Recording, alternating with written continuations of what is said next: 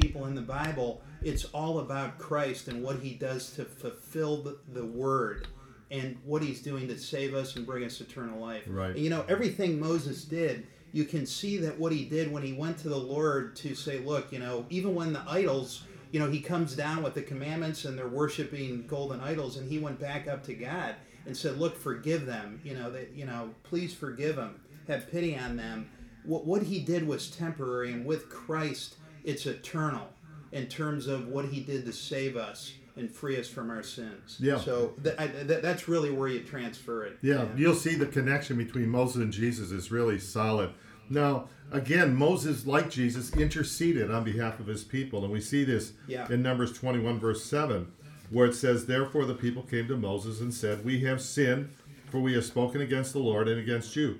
Pray to the Lord that he take away the serpents from us. So Moses prayed for the people. He does this several times. Yeah. And of course, Jesus in John chapter 17, he prays for his followers. He even says, I don't pray for others, I pray for my followers and those who will believe upon them. In other words, he's basically saying he's praying for us too. And that's in John chapter 17. And that's a very powerful thing. In verse 20, he says, I do not pray for these alone, that is to say his apostles, but also for those who will believe in me through their word. That's us. Yeah. So we see both Moses and Jesus are intercessors. Yes. Very important. Exactly. Very important. And they're praying for their people. Now, the other thing we see, of course, very powerful, is that Moses will go up Mount Sinai to get the law. Yeah. That's where he'll get the law, and that's where he'll get the directions for the tabernacle, and that's where he's going to get the instructions. And then it says he comes down. Now, if you turn to Matthew chapter 5, Jesus, don't forget, is going to be bringing in a new covenant. Right. Now, so he too will, like Moses, will go up the hill, as it were. He goes up, see the multitudes. With the Sermon on the Mount. Yeah, You're referring to. Yeah, Matthew 5, 17. Verse 1. Right. Look at that. Yep. See, so it says, and see the multitudes, he went up on the mountain. Yes. So this would be called the Sermon on the Mount. Right. Whereas Moses was getting the law from Mount Sinai. And then if you scroll in Matthew, when he comes down, it says in chapter 8, when he's finished, and it says, when he had come down from the mountain. So he goes up and he comes down. Moses goes up and gets the law and comes down. Yeah. But what's significant here is what Jesus is going to be talking about. Yeah. Because here's the thing. If you turn to Jeremiah chapter 31, they knew a new covenant was coming. Okay? Jeremiah 31 through 33, if somebody would read that. 31st chapter? Yes, and verse 31. Oh, Thank 31, you. 31. Okay. Thank you. And maybe 32 also. Okay. Behold, the day shall come, saith the Lord, that I will make a new covenant with the house of Israel and with the house of Judah. Not according to the covenant that I made with their fathers in the day that I took them by the hand to bring them out of the land of Egypt, which my covenant they break, although I was an husband unto them, saith the Lord. Okay, do you notice it says the days are coming, that means future, when I will make a new covenant. Now that's important. With the house of Israel, not according to the covenant that I had made with the fathers in the day I took them by the hand and led them out of Egypt. That's the covenant Moses establishes. That there's a new covenant. But notice this new covenant, some of the attributes.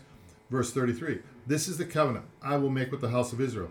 After those days, says the Lord, I will put my law in their minds, write it in their hearts. They shall be my people. No more every man shall teach his neighbor. In other words, they have an anointing. They shall know me. I will forgive their iniquity. Their sins I will remember no more. That's powerful covenant language. In Ezekiel 36, he says this, verse 26, I will give you a new heart and put a new spirit within you. I will take the heart of stone out of your flesh and give you a heart of flesh rather than stone. I will put my spirit within you and cause you to walk in my statutes. Do you notice something about this covenant? It's inward. This language, in your mind, in your heart, cleansed in the heart, sins forgiven. Much of the law was exterior. That's why when we come to Jesus, when we come to Matthew chapter 5, we don't have time to go through it all, but Jesus says in verse 17, Matthew chapter 5, the famous Sermon on the Mount, do not think that I come to destroy the law or the prophets. I did not come to destroy the law, but to fulfill. Yeah. To fulfill. Then he says, look what he says in verse 20. For I say to you that unless your righteousness exceeds the righteousness of the scribes and the Pharisees, you will be no means entering. You have heard it said of old, that's Old Testament, the law from Mount Sinai, you shall not murder. Right, that's the sixth commandment. Mm-hmm. And whoever murders will be in danger of judgment.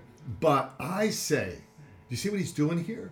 Now they know the law came from God through Moses, but he's like, I don't know what to use the word, trumping it, but he's like saying, he's elevating it. He's not negating the murder, but he says, but I say to you, he's like writing the new law, if you will. You know, but I say, whoever is angry with his brother without a cause shall be in danger of judgment. This is very powerful language. He says, verse 27, you have heard that it was said of those of old, you shall not commit adultery. That's a commandment, right? But I say, do you see what he's doing? He's saying, because both of these are exterior actions. If I murder somebody, if I commit adultery, it's exterior. But he's saying what? If you have it in your heart. See, understand the new covenant principle here? Any thought on this? This is very powerful when you see this, what he's claiming here. Right. Well, you know, with the Sermon on the Mount, Jan, you know, but just to connect Moses and Jesus, you know, when you see that Moses brought the law and brought it down, but when Jesus gave the Beatitudes, he's interpreting it for them, right? And he's giving, maybe you can talk a little bit about the Beatitudes, but he's basically helping them understand what this all means and how we're supposed to live, right? Right. I mean, what he's doing essentially, as I see it, and we don't have time to go through the whole, we don't, because it's 3 chapters. Yeah. But he's bringing in the new covenant, right? And we saw in Jeremiah and Ezekiel, the new covenant is tremendously inward. In your heart, I'm going to put my in your mind. You're going to have an anointing. All of this is inward. So when he describes the law, thou shalt not kill, which was a commandment Moses brought down from Mount Sinai, Jesus is saying, but I say, if you say in your heart, see, it's inward now. And then he says, like in verse 43, Matthew 5, you have heard it said, you shall love your neighbor. That's in Deuteronomy. Right. And hate your enemy. But I say to you, love your enemies. Do you see what he's doing here? This is really tremendous, because they knew God gave the law to Moses, without a doubt. But now he's saying, but I say to you. He's putting him in place squarely as God speaking authoritatively and ratcheting up, if you will, the law, not just exterior, but inwardly. This is the story of the new covenant. This is what's coming. And for him to do this is very, very powerful. And of course, we know that when Moses was up on the mount, he would be transfigured. That is to say, he had to put a veil in front of his face, because he spent so much time in the presence of God that he just illuminated. He just came out of the presence of God, and he was luminous, as you will. And we see a very similar thing happening with Jesus in Matthew chapter 17. If you look at that, and maybe if you wanted to read, Wanda, Go ahead, Wanda. Chapter 17, 1 through 4. Okay. And after 6 days, Jesus taketh Peter, James, and John his brother, and bringeth them up unto a high mountain apart, and was transfigured before them. And his face did shine as the sun, and his raiment was as white as the light. And behold, there appeared unto them Moses and Elias, talking with them. Then answered Peter and said unto Jesus, Lord, is it good for us to be here? If thou wilt, let us make here 3 tabernacles, one for thee, one for Moses, and one for Elias. Thank you, Wanda.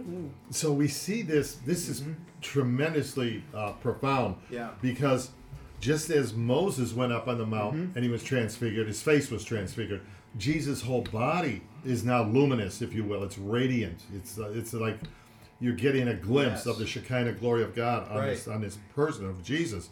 And look who's up there with him. Moses and Elijah. Yeah. Moses typifies the law. Elijah typifies the prophets. They're up there with them, right? But when the cloud overshadows, often the presence of God, especially in the Old Testament, was featured with a cloud, we call the Shekinah glory. And out of it comes a voice and says, what? This is my beloved Son in whom I'm well pleased. Hear him. Yeah. It doesn't say, hear Moses, hear Yes. Elijah. Yeah, we're supposed to study the, but this is superior. This is a superior or completed revelation. Hear the Son. You understand? This is Yeah. very, very powerful stuff going on here. And, of course, this is a completion of the ministry. You know, how can this be? How can there be, I guess, confusion on what the Bible's saying about the fact this is the Son of God? Exactly. Yeah, I'm just trying to understand where that comes in. So it's a good question, Yeah, David. I mean, it's so clear here because without that, we don't have our faith, John. Wanda, we don't have it. That's right. You know, the book is meaningless, and I think what we've come up with the last few weeks is Jesus not only completes the book, but it tells the story of the fact that we sinned in the Garden of Eden, and from there, he was coming back for us. If you're not excited about that, I don't know what you're going to get excited about other than the Browns. But from there, Yeah. you know, I mean, seriously, yeah, Yeah. What did you bring up a good point, David. yeah, I urge people to just look at the evidence. Just look at it. Could this Yeah. be true? You know, it's amazing what more God can do. What more can He Right. do? Look, even if you're an unbeliever or a critic or a cynic, Jesus occupies the center place of our calendar. yes, he does. Oh, Yeah. He is the center of all humanity. I was just Googling up on Time did a thing of the most famous people that ever lived, the most influential. Yeah. Again, it's always Jesus at the Yeah. top of the list, and then Yeah. you get whoever, Einstein or Leonardo da Vinci or something. But he's always at the top of the list. He is center. He is the center of the Bible.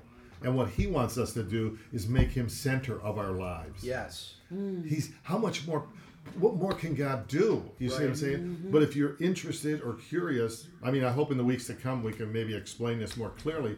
There's enough evidence here that you have to say, look, there's something going on here. There's an old expression is, none are so blind as those who refuse to see. Right. None are so blind as, so if I go out today and you say, look at this beautiful day, look at the sunshine and everything, and I have my eyes firmly closed, I would deny everything you said. I said, I Yeah. don't see the trees, I Right. don't see the sun. But until I would open my eyes just a little bit and say, oh yeah, people must come to this with an Right. open mind. Right. He's saying open their eyes just a little bit. Right. And number two, many people come to the scripture or Christianity in general with the idea they're looking for evidence not to believe. They're looking for reasons not to believe. And that's why it says in John chapter 3, many did not believe because Yes. they loved their works of darkness. Yeah. So it wasn't an intellectual problem, it's a moral problem. Yes. This also, just from my perspective now, John, we've been doing this a few years together, and you've been my mentor. But before, the center in my life was me, and my business, my identity was different.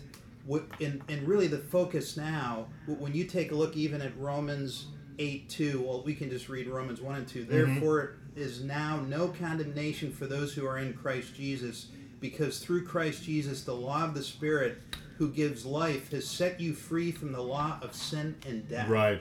So when I start to think about it, my core now is Christ.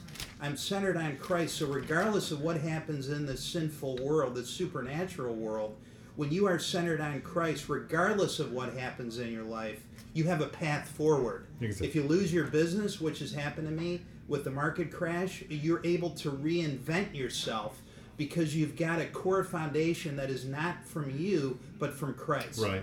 And our identity is in Christ. That's when people say that the power of that allows you to move through life regardless of what hurdles you're going to have. And when I think of, my son Tristan and Owen and these other kids starting off in college, you hear that a lot of them have left the church. Well, I think we had a stat of 75 to 80%. So I pray that that's not the case, because you must have Christ in your life. If I was in college and had him, which I didn't, I just wonder how my life would have been different. Sure. But we're on the path we are. Yeah, right. No, you bring There's up a nothing you can do about good it. point, David, Yeah. because he offers us that new life, you know, Yeah. and Christianity is a reasonable faith. If, like anything in life, everybody has a worldview. Everybody has a certain sense of who they are in this world. Some is based on a religion or a philosophy or their own kind of thinking. But what Christianity offers us is an explanation. And that's why C.S. Lewis says, I believe in Jesus the same way I know that the sun came up this morning. Not only because I see it, but by it I see everything else. Yeah. How things were created, what is the attributes of God, what is my condition before God, what is salvation about, how can I receive the Holy Spirit, how do I pray, what's going to happen at the end of the age, what is this thing about angels, what about demons. All of this stuff is laid out when you when you come to Christ. Right. He is the only answer for the world today. Yeah. He's the only answer. It simply is. Absolutely. Yeah. So let's look at Acts of the Apostles and see how this prophecy is actually used by Peter in one of his famous sermons when he's preaching about Jesus. Acts of the Apostles, chapter 3, verse 18. He says, "But those things which God foretold by the mouth of all his prophets, that the Christ would suffer, this has been fulfilled." And then he says, "Repent therefore and be converted, that your sins may be blotted out." And then he says, verse 21, "Whom heaven must receive until the time of restoration of all things, which God has spoken of by the mouth of his holy prophets." Verse 22, "For Moses truly said, the Lord your God will raise up from you a prophet like me from your brethren.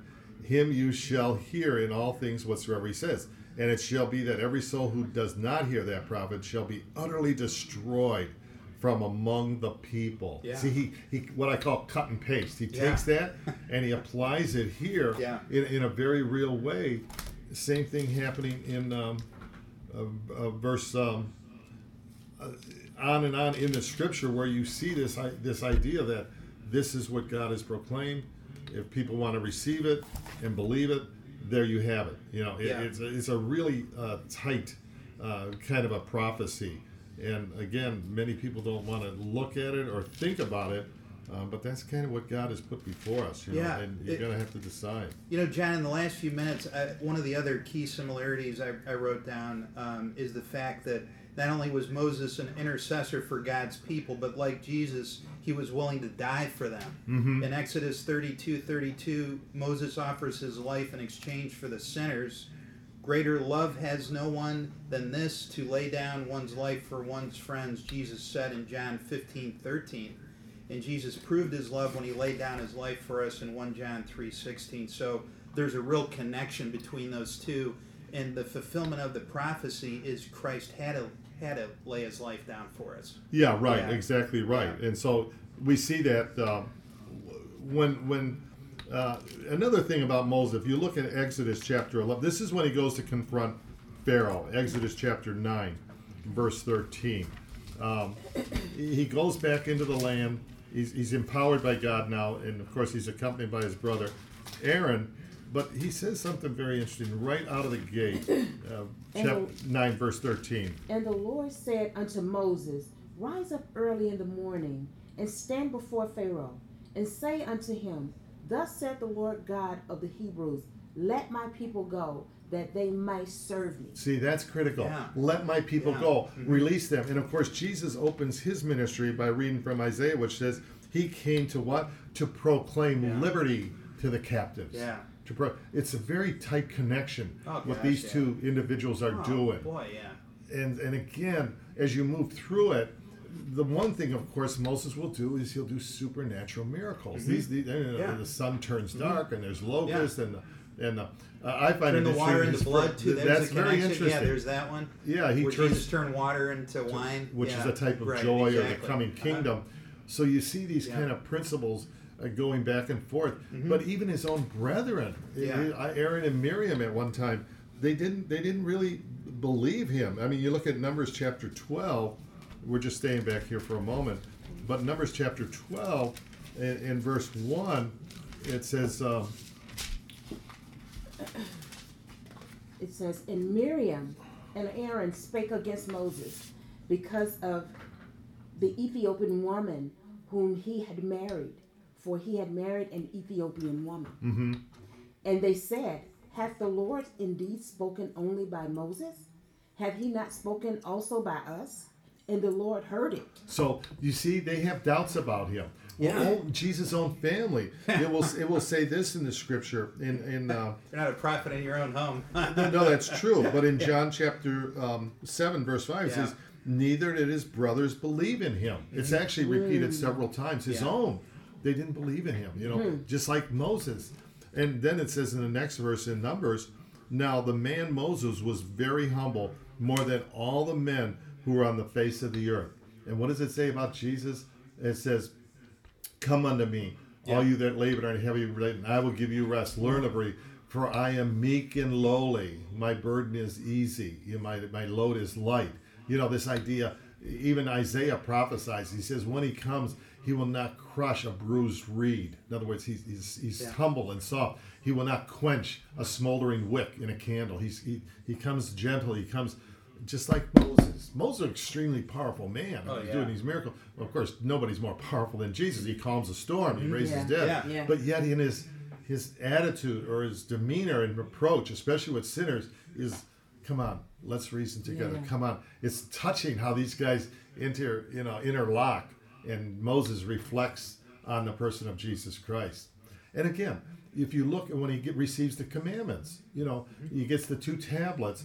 The first 4 commandments is man's relationship to God. I'm the Lord thy God. Thou shalt no strange gods before me. Thou shalt not use the name of the Lord thy God. And the bottom 6 is man's relationship to man. Well, when they say to Jesus, what's the greatest commandment of all? What does he say? Love the Lord thy God with all thy heart, soul, strength, and mind, and love your neighbor as yourself. Right. So he still has the, so to speak, 10 commandments, but then what does he do? The motivating or the engine that drives it is love. Again, that new covenant is interior love. It's not because we're going to get hammered or something, but we should. If we truly love our neighbor, we're not going to steal from our neighbor.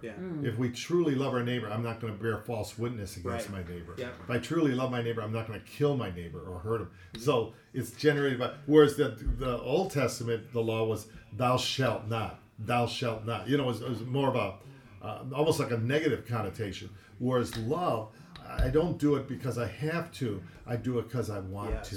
There's a big. You understand this. It's just how it comes together. It's beautiful. Yeah, it is. And so, so we continue on. We're looking at these different shapes, and what is interesting too, of course, is Moses is going to lead the 12 tribes of Israel out. Okay. Yes. And of course, Jesus in his ministry will have the 12 apostles, and Moses will lead them out. And not only that, but in Numbers, in chapter 11, we're told this is when he kind of had to distribute. He's having too much trouble controlling everybody and deciding all these matters. People were coming to him. And in verse 16, it says something very interesting. And the Lord said unto Moses, gather unto me 70 men and of the elders of Israel, whom thou knowest to be over them, and bring them unto the tabernacle of the congregation, that they may stand there with thee. And I will come down and talk with thee there, and I will take up the spirit which is upon thee, and I will put it upon them, and they shall bear burden of the people with thee, that thou bearest it thyself, but thou bearest it not thyself alone. Okay, thank you, Anna. So here you see he's going to appoint 70 and kind of delegate to them, because they're going to kind of represent him going out and making these decisions and everything else that's going on. But Jesus will do the same thing in Luke, when it says in Luke chapter 10, when he gathers 70, it says in Luke chapter 10, verse 1, after these things the Lord appointed 70 others and sent them 2 by 2 his face into every city and place where he himself was about to go. So here we see Moses sends 70 representatives, go to the children of Israel. Here Jesus is appointing 70 and sending them forth. Again, it's not 60, it's not 100, it's not 10, it's literally 70. This connection, again, is very tight. Now, let's look. This is a very important one, is Exodus chapter 24. This is when he comes down and he's establishing the covenant with them. And he basically says to all the people, if you look at 24 in verse 8, basically verse 7 says, he took the book of the covenant, he read it, all the hearing of the people, and they said, all that the Lord has said we will do and be obedient. Then Moses, what does he do? He takes blood, Yeah. sprinkled it on the people, and said, what? This is the blood of the covenant Right. which the Lord has made with you according to these words. And what does Jesus say in Luke chapter 22, verse 20? This is the cup of the new covenant, Yeah. shed in my blood. There you see the blood, the covenant reference. Everything is very solid here going forward. Very solid. What was meant for Israel thousands of years ago, very specifically, is now meant for all people for all times. Why? Because the new covenant has come. Do you understand how intricate and high detail this is? Oh my God. And again, how can this be? I mean, we got so much going on here. We could actually pick this up next week because we're getting a little short on time. But Sure. it's amazing. And again, I have this. It has a faith strengthening component to this. When you see it, it's like if you were selling a product or representing a firm or a certain service. The more you knew about that, let's say you're a car salesman, the more you know about that car, the more you know about the dealership, the more it's going to come across that passion and excitement because you know this is a good product. You know, it's not like you read a little pamphlet about it. You just know, and you drive this kind of a car. So too, the more you know this scripture, it interlocks proof systems. Man, it strengthens your own faith, but it also makes it easier to share your faith with others. Amen. You know, I got to tell you, I was thinking this when you were talking. You know, I'm an entrepreneur, and one of the hardest things companies have is trying to get their salespeople to sell with conviction. Yeah. Okay. Yeah, right. That's one of the hardest things that you have. You have to firmly believe in something. It has to emanate from your pores to really be the best you can be, but you have to believe in it and you have to see that conviction, and it's a lot easier to sell. Our main mission now is to create disciples, but look at the story we have to do that. Absolutely. So is people that are trying to create disciples. That's right. He's made it easy for us Yeah. to sell the masses. Yeah. I mean, you couldn't ask for a better story to help unbelievers see the truth. Yeah. And so that to me is really what this is all about. But you How are know we what? going to create disciples? We've got the script, baby. We really do. But you know what, David? What Yeah. you said was so powerful. But here's the difference. Your vision and your mission as an entrepreneur is different from that. And you're an entrepreneur, you have vision, you have mission, and you're an employer. Your vision is totally different. Your psyche is totally different from an employee. Your goal is to create an inheritance, leave something for your children, make sure that your family is in good, An employee just want to do my 9 to 5. Sure. Make sure you give me my paper check, or make sure it's direct deposited, and then we're going to continue to do our thing. And it's the same way in the spirit. For those of us who want God and we want to know His way, it's easy to feed. Those are the easiest members for pastors to have. But then you have those who want to do it their way, but still enjoy the blessings of God. And then there's always conflict in there, because there's an inner conflict, and then there's whatever you internalize, you also carry that vibe. What should be simple, which is giving us the gospel, we make it difficult. We do. When we can make it more simple. Yeah. Just like your employee, you look for people to mentor, but they have to have that mindset. And they never even know, just like we never know what the Lord has in store for us. But if we keep our mindset, His mindset, there's so much stuff that we leave on the table because our mindset isn't right. Right. Yeah, that's a good point. Yeah, that's an excellent point. And to extend what you said, Jen and I were talking in the car before we have to wrap up here, and we were talking about why people aren't going to church, and the fact that why wouldn't you want a hedge of protection around you? When you go out there, man, it's brutal. And you got to deal with the supernatural. You need to be... The reason this is important to be centered on Christ is He's telling you, I'm speaking the truth.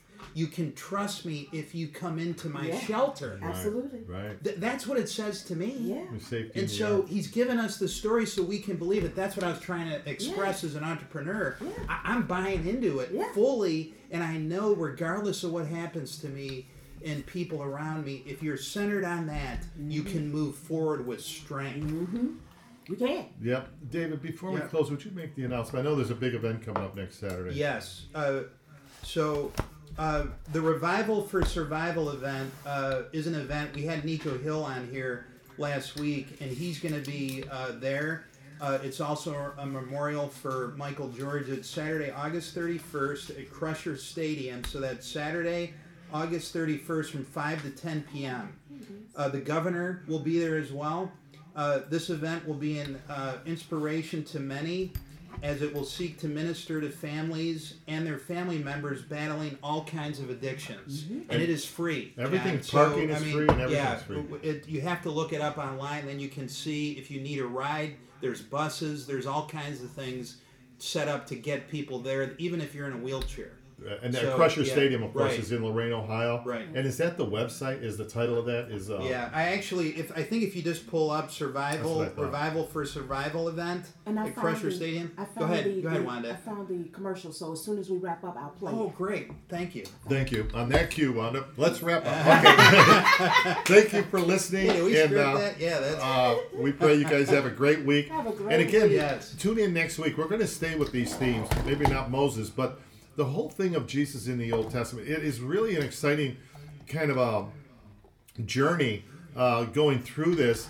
And we don't study it that much today, but the old-time theologians and Bible scholars used to call these treasures hidden in plain sight. yeah. Treasures hidden in plain sight. They're there for us. And once you start going through Exodus and Psalms and all these things and seeing Christ in there, Jesus says, search the scripture. It's worth the search. You know, Yeah. it really will strengthen Yeah. your faith. Right. Absolutely. So thank you again, Wanda, You're very welcome. for handling Thanks, all the Wanda. controls. Absolutely. Thank you, David. Good being here with all of you. Have a Tristan. great weekend. Get some rest. Go Yeah. study. God bless you guys. Absolutely.